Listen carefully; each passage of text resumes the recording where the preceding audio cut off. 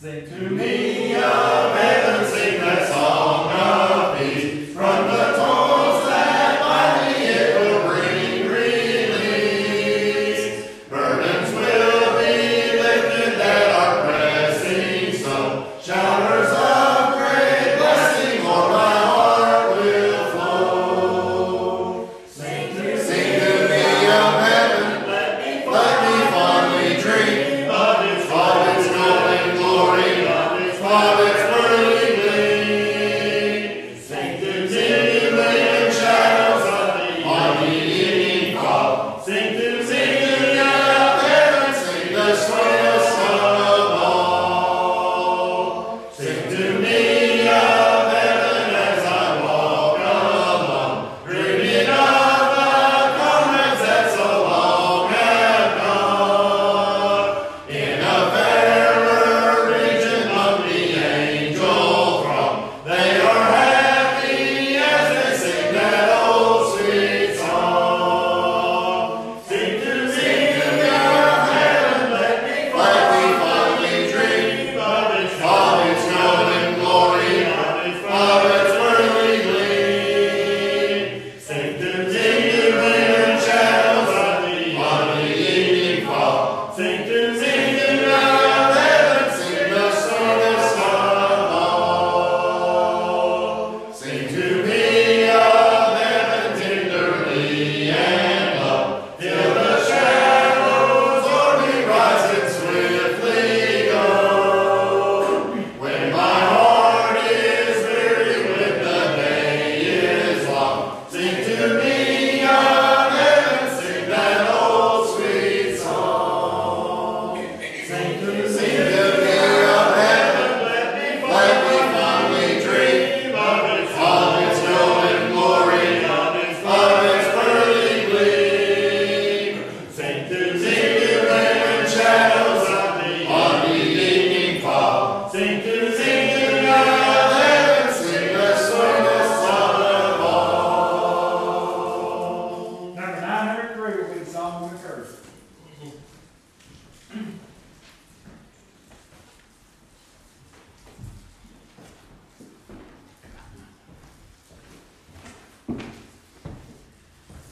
Good evening.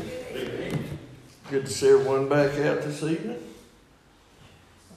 Been a long time since I've been up here. I think it got canceled once. I don't know what happened. But I'd mentioned back of this, I think it was during the Lord's Supper one time. And I'd mentioned I was working on a sermon about getting out of our comfort zone. I'm still working on it. But I run across, I'd made a note one time, and I wrote lessons about geese. I don't remember where I got it from or whatever, but I run across it and it got me curious, so I got to reading about them and stuff, and I've come up with a little sermon about geese tonight, and that's the reason I had Shelby read that from Genesis, talking about all the creatures God created, fish, the birds of the air, and all that, and then I got to thinking about it, and there's a lot of lessons we can learn from just watching God's creatures that He's made. And I was thinking about, as a fisherman, I used to fish a lot, and I don't know if there's anything any better than being on the lake first thing in the morning when the sun comes up. And probably being, and I know Ron would know what I'm talking about, and people that hunt and fish, there's just something special about being out in the wild when the sun comes up, and you can learn a lot from watching. I've noticed from fishing, a lot of times if you're looking for a place you want to fish, you can watch, and if you see a lot of birds in one certain area, well, you're going to know they're there for a reason. They're there because there's something there for them to eat. If there's something there for them to eat, and hopefully there's going to be fish there want to eat too. That's just one thing I've learned about. I think a sermon tonight is going to focus on things as each of us here as a congregation to help us grow and strengthen us more so than it would if I'm just pinpointing on any one specific thing. I think it's for the whole group. And I hope that we can all get something out of it here tonight. When I was young, and I remember seeing this a lot, geese, duck flying overhead, and I would watch them and hear them honking and things. I think that's pretty fascinating. I would watch, but I never did really stop to think, why are they in that V formation? So I got to reading about it and studying about it. And by the way, have you ever noticed when they're in a V that one side is longer than the other side? You wonder why that is? You know why that is? There's more geese on one side. Josh wanted me to throw that in.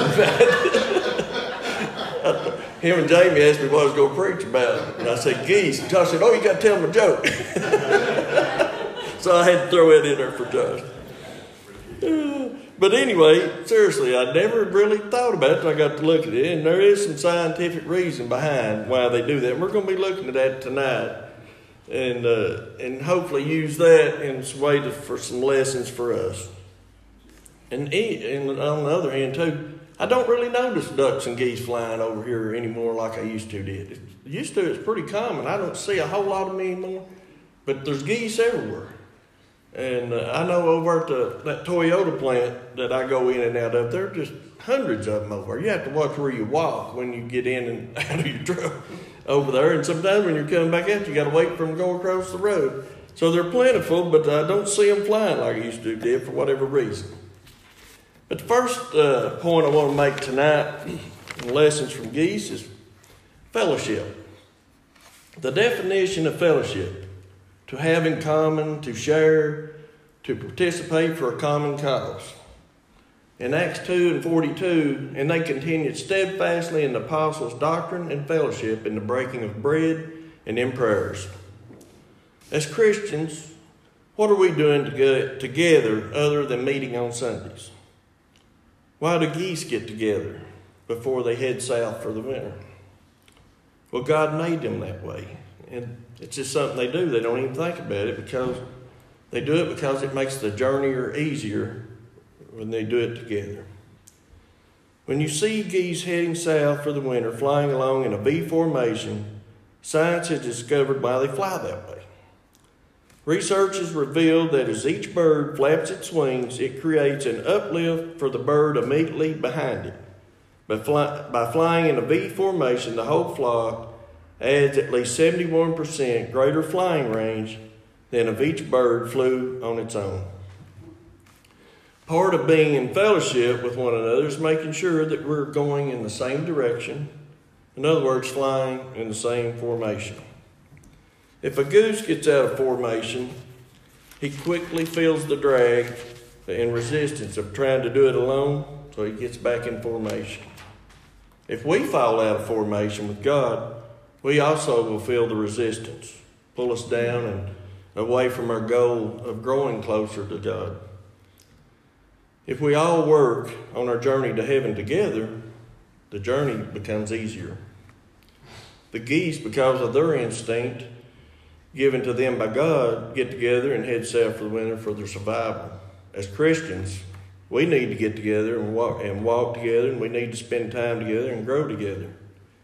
1 John 1, verses 6 and 7. If we say that we have fellowship with him and yet walk in the darkness, we lie and do not practice the truth. But if we walk in the light, as he himself is in the light, we have fellowship with one another, and the blood of Jesus, his Son, cleanses us from all sin. The geese stay together and head south for their survival. We too must work together as one body for our survival. We need to think of ways that we can grow together in Christ. If we have the sense God gave a goose, then we will stay in formation and head in the same direction. Next point is sharing the workload.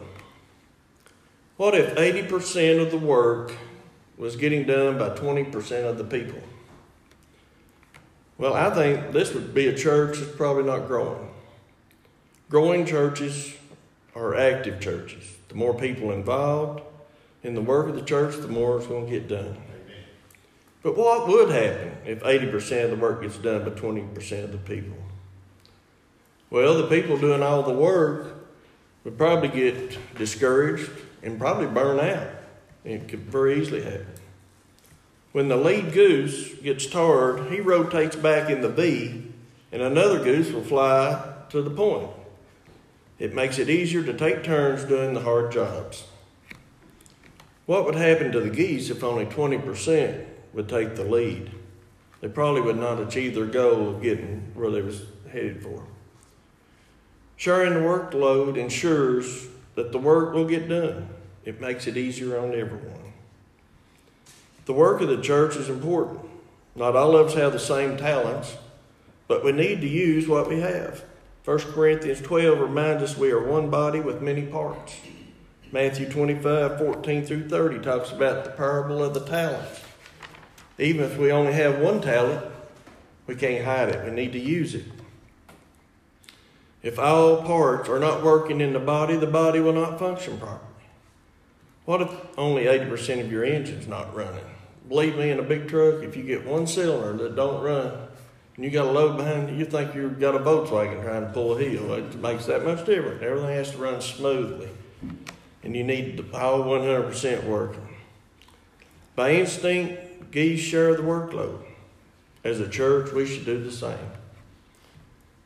And like I said, with our talents, we all have different talents. We need to use them. This is not my strongest point, but I try to do it and do the best I can. And hopefully someday I'll keep getting stronger and I'll get better at it. But we all have to at least give it a try. Next point, encouragement. Encouragement is the action of giving someone support, confidence, or hope. God told Joshua in Joshua 1, verses 6 and 7 both. He said, be strong and courageous. Have you ever heard the geese honking when they fly overhead? Well, they're honking at each other as they fly. Now, on the highway, the only honking you're going to hear is probably someone behind you or wanting you to speed up or get out of your way. But the geese, they honk as they fly because they're telling the geese up front, they're encouraging them to keep it up so they can keep their speed up. What are we saying when we honk from behind? 1 Thessalonians 5 and 11. Therefore, encourage one another and build up one another, just as you also are doing. Hebrews 3 and 13. But encourage one another day after day, as long as it is still called today, lest any one of you be hardened by the deceitfulness of sin. More times than not, the noise that we hear behind people who are working is not the voice of encouragement, but a lot of times the voice of criticism. And I'm going to bet Jimmy can vouch with me here. I remember when I worked in a factory, that was a continuous thing all the time. There was always somebody criticizing somebody else. They wasn't doing their job right or something. So we see that a lot in the workplace. Hopefully we don't see that here. And this is one of the best bunch of people I've ever seen about encouraging people. You can't say enough good things about it. I'll always remember Carolyn being, I tell you, she always, I don't care if I said a prayer, she always had the best things to say to me afterwards. I'll always remember that.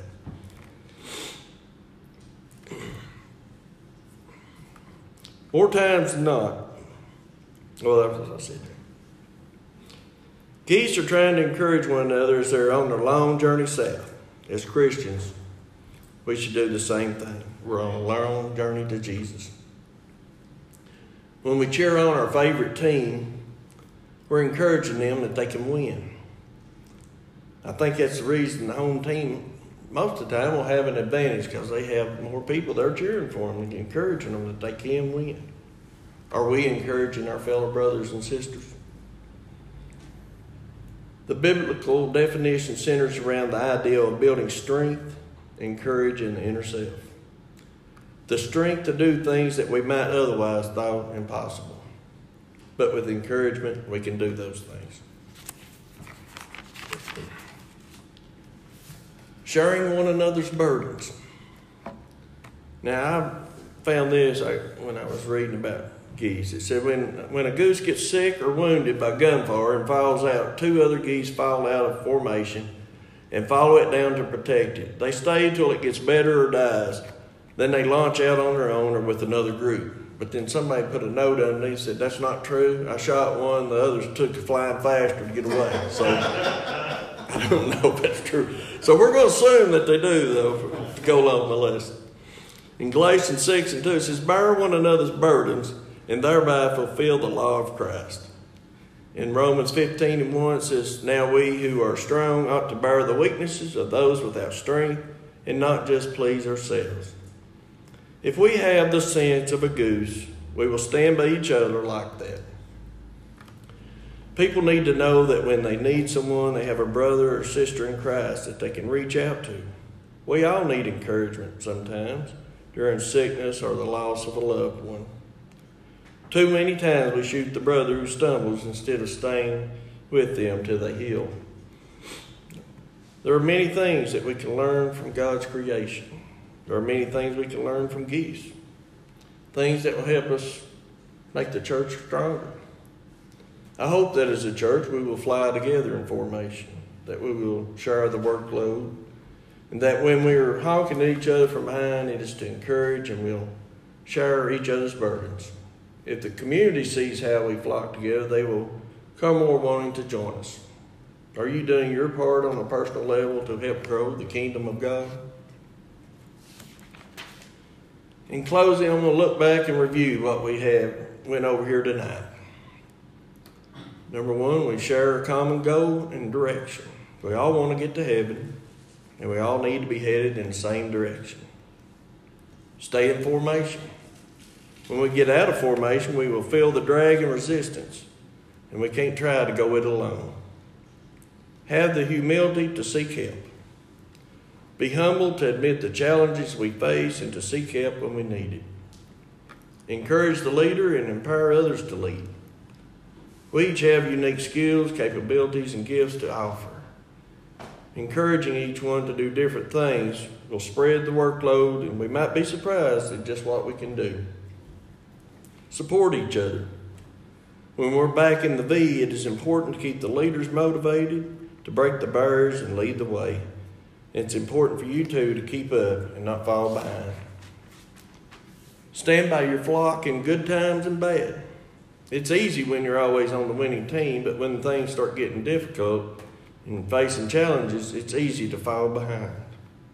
Let others know when you need them. Allow them to help and guide you, and don't go it alone. And stay committed to the team or flock.